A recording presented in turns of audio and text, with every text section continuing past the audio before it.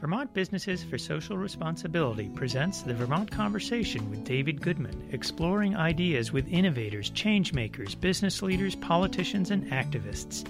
This special feature from Vermont Businesses for Social Responsibility is underwritten in part by the Alchemist Brewery of Waterbury and Stowe, proud B Corp using the power of business to support a clean environment and economic opportunity for all. Vermont Student Assistance Corporation. VSAC helps students of all ages save, plan, and pay for college and career training with education and career planning services, need-based grants, scholarships, low-cost education loans, and Vermont's official 529 college savings plan. Green Mountain Power, delivering clean, cost-effective, and highly reliable power to customers and offering cutting-edge products and services to reduce costs and carbon.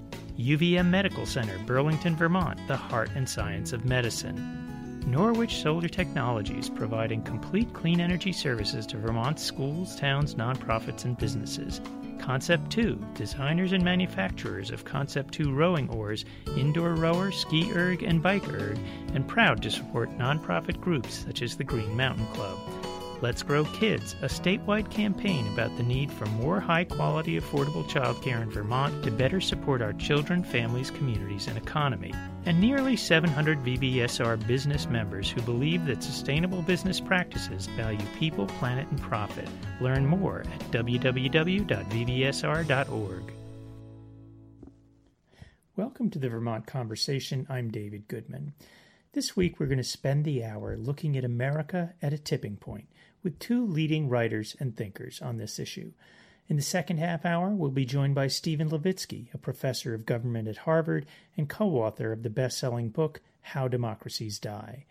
But first, we're joined once again by Bill McKibben. He's the founder of the grassroots climate campaign 350.org. He's the Schumann Distinguished Scholar in Environmental Studies at Middlebury College, and he's a contributing writer to The New Yorker, where he writes the weekly newsletter, The Climate Crisis. We recorded our conversation yesterday. Bill McKibben, you have dedicated years of your life to building nonviolent social movements to change and challenge the status quo on environmental issues. In the last 2 weeks, in the midst of a global pandemic, there has been a global uprising against racism and police brutality. Why do you think this rebellion is happening now? And do you think we're at a tipping point for social change? God, let's hope so. One of the good things about this moment is that lots and lots and lots of people are coming together. And it's been inspiring, for instance, to watch in my small part of the world as the environmental movement really is, geared up to try and back and support Black Lives Matter and so on. 350.org, which I helped found, has, as of this afternoon, I think we raised about $100,000 for bail funds for people. There was a tremendous webinar by our 350.org crew, including the leader of 350 Minnesota, who's been a real leader in the fight there that erupted after George Floyd was murdered. The head of 350 Minnesota, Sam Grant's an African American, and he's done a tremendous job of helping people understand that all these fights are of a piece. I was writing for The New Yorker last week, just pointing out that it's the same communities that deal with pervasive police brutality that are also the communities that are the places where we stick things like coal-fired power plants. And so people whose bodies are already under assault, and I don't mean just by being hit, I mean there's a lot of research showing that if you live in a place with bad policing, you have higher blood pressure, lower immunity, you live fewer years just because of the stress that accelerates aging. They're also the same people who are having to breathe particulates in the air. African Americans have 3 times the asthma rate of white Americans. So I can't breathe has many meanings, and it's always the same people who don't get to breathe. I want to talk about interconnections. The piece you wrote in The New Yorker last week entitled Racism, Police Violence, and the Climate Are Not Separate Issues. You were just referring to some of that. Where do you see these movements overlapping now? The events of the last 2 weeks against white supremacy and the work you've spent much of your life working on, which is environmental justice? Well, they're all about standing up to power, obviously, and the institutions that dominate our societies. But in certain ways, I think it goes deeper than that. You and I are of an age that we've lived our lives in the political shadow of Ronald Reagan. He was really the person who changed our political world, and did it by persuading people that, markets solved all problems, that, our basic job in life was to get rich ourselves and that everything else would take care of itself. What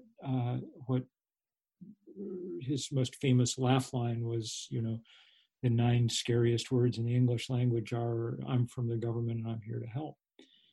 But now we wander into these whole mess of problems that we can't solve on our own.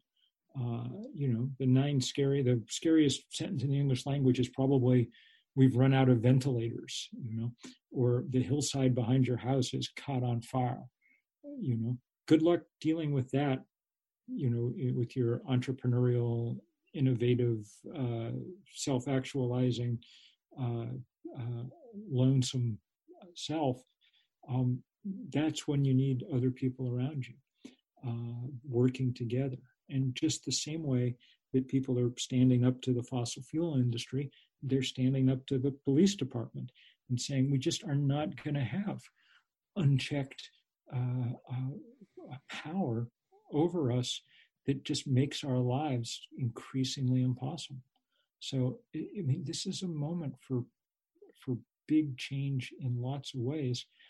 And it's got to come fast. It's got to come fast because people won't take that kind of domination anymore. And it's got to come fast because May was the hottest May in recorded history, because the CO2 monitor on the side of Mauna Loa hit 418 parts per million for the first time in at least 3 or 4 million years, last week. We're in it deep. And if we don't figure out how to take big concentrated action now, we've got no chance of getting out. Well, one of the things that's also happened in the course of the pandemic is something that has certainly shocked me, and I'm sure it shocked you. We saw the bottom fall out of big oil, the demand for oil, the supply of oil shutting down. You wrote in your blog at the New Yorker, Annals of a Warming Planet, a piece entitled, "Are We Past the Peak of Big Oil's Power?" What do you think? I think we probably are. The last 10 years, 2 things have happened. One, the engineers did a pretty remarkable job of dropping the price of a solar panel or a wind turbine. Cut the cost of solar power 90% in the decade. It's now the cheapest way to generate power by far on the planet. In the sunniest places in the world, it's next to free. Dubai just signed a contract for what will be the biggest solar array on the planet, and it's coming in at about $0.01 a kilowatt hour. So, hold that up next to your GMP bill and see how they stack up, So that's the one thing. The other thing is that there's been this dedicated movement for a decade that's gone after these guys in really ferocious ways, stopped them in many cases from expanding, building new pipelines, and so on, and taken away their financial lifeline.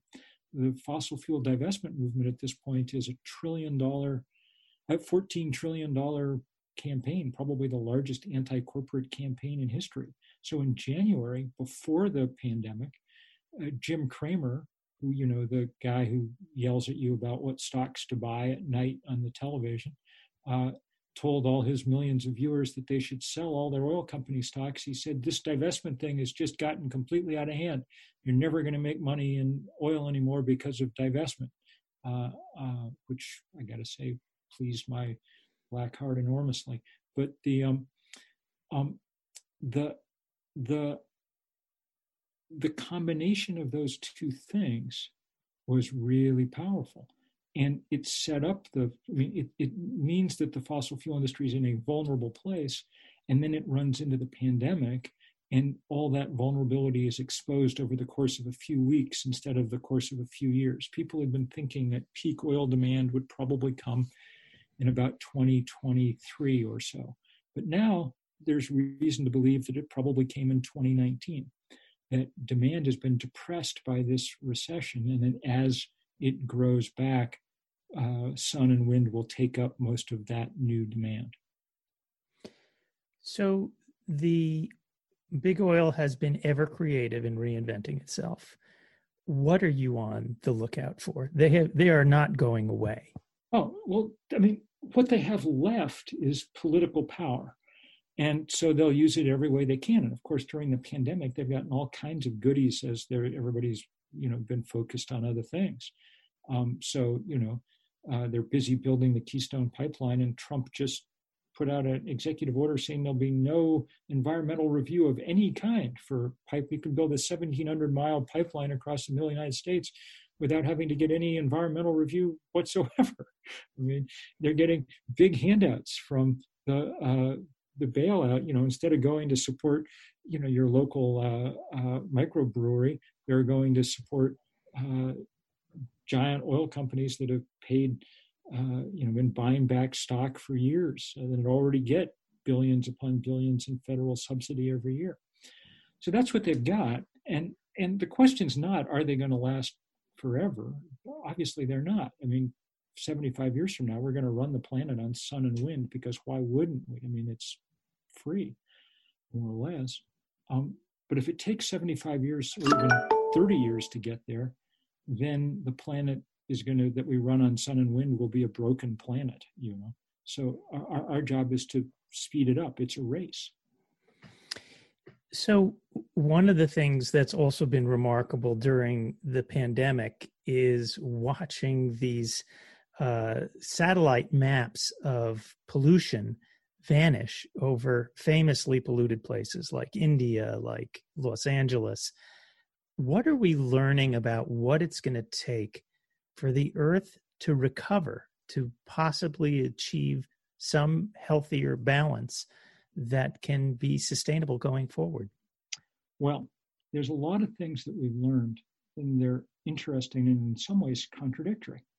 So it was amazing how quickly the air cleared up, the kind of pollution that turns skies gray washes out with the first rainstorm, And so within days, cities like Delhi that were unlivable people were literally getting the first lungful of clean air that they ever got in their life. I mean, we're focused on breathing right now because of the horrors that happened in Minneapolis, because we watched a man die saying, "I can't breathe." Of the 5 million children in Delhi, 2.5 million have irreversible lung damage just from breathing the air there.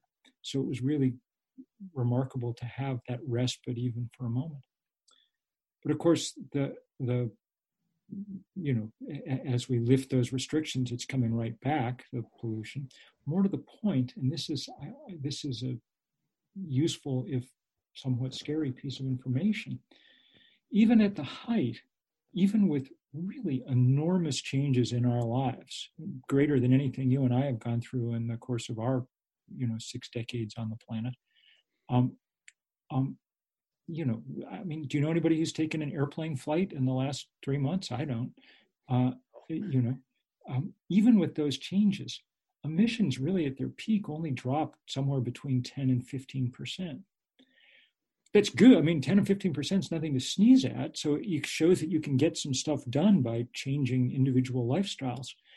But it also indicates that most of what we're dealing with is pretty hardwired into the systems that we have. And so the main task is going to have to be, in very short order, going into the guts of those systems and ripping them out, ripping out the coal and gas and oil, and tossing in a lot of insulation and a lot of sun and wind, that it's a structural problem as much or more than a problem of individual habits and and so on. So that's been pretty revealing and interesting to see. I was surprised that the carbon dioxide levels had not dropped more. Were you surprised by that? A little. I would have thought that with that much change, I mean, I've known for a long time that we weren't going to solve this problem by individual action, because there's so much infrastructure there that we have to get around. But seeing the numbers was pretty stark, I got to say. And it does highlight, this was like an X-ray, the pandemic, that showed all the different stresses and, fractures and things in our world. And if it showed the weakness of the fossil fuel industry, it also showed the deep fossil fuel power that remains sort of stuck in the wiring of our systems. That'll be hard to get out. You're listening to the Vermont Conversation. We're spending this half hour with author and activist and Vermonter Bill McKibben. Bill, you are a keen watcher and chronicler of social movements around the world. What's one that you are kind of get a lot of hope from right now? Well, I think that the outpouring of people into the streets around police brutality and racial inequity is probably the most remarkable thing I've seen in my lifetime. I mean, I was 6 or 7 or 8 years old at the height of the stuff in the 60s, so I really wasn't paying much attention to it at all. I had other things on my mind, like learning to ride a bike.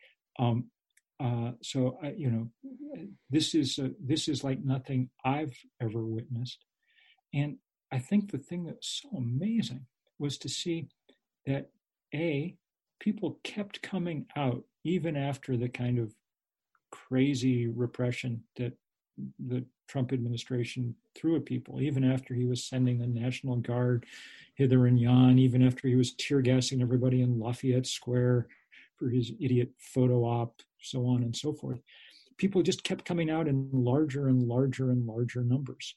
And that was great. And the other thing that's been great is to see people coming out in large numbers in places that you wouldn't expect, in pretty much all across America, and to see, institutions that you wouldn't necessarily expect stepping up. I mean, I'm no big fan of the NFL or Roger Goodell, the guy who runs it, but to see him, forced to say Black Lives Matter and we're going to change, that was a pretty good sign that if there's a institution associated with, kind of the status quo in America, the NFL would be pretty close to it. I even saw that today that there were NASCAR drivers pressuring NASCAR to get the Confederate flag out of all their,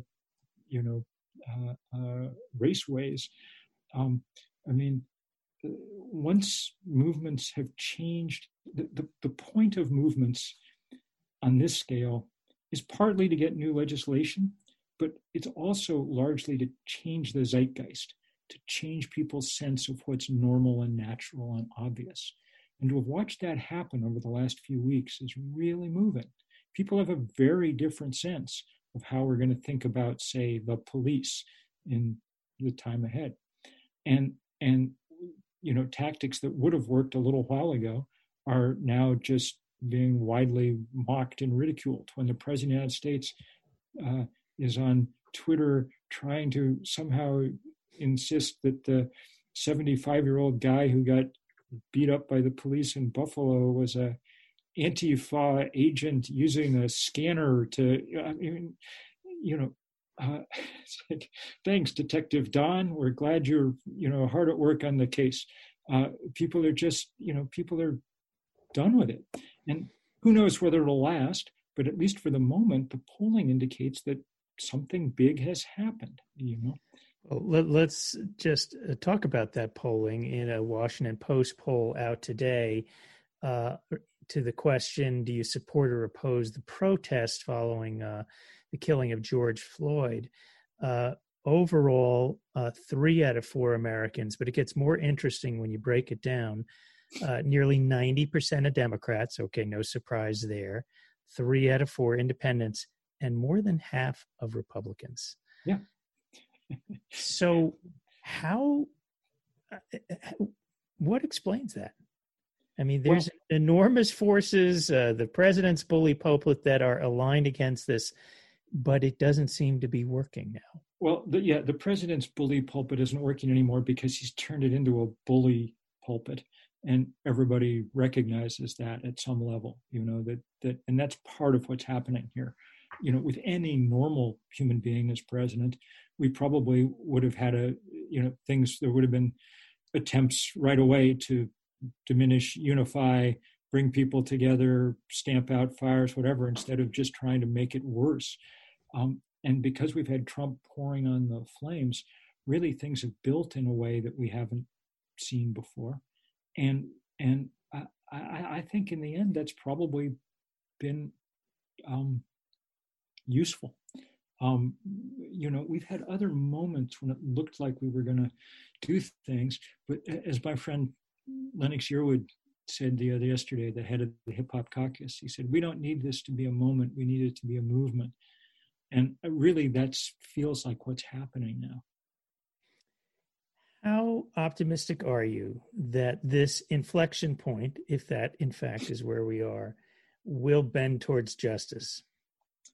Well, I mean, politics only works if you work it, if everyone just stops doing what they're doing and whatever, or if everyone just, it's clear that we have to elect Joe Biden.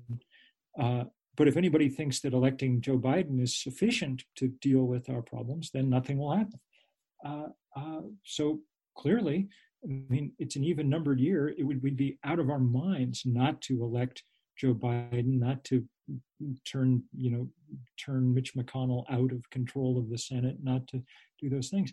But if we do them, all it does is give us a chance to then actually go do the politics that will make change happen.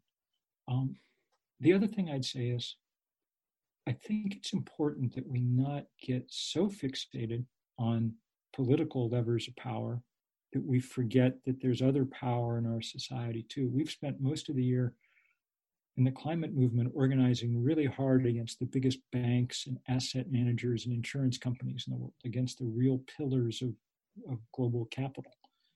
And with far more success than we had thought when we started all this work, this stopthemoneypipeline.com work.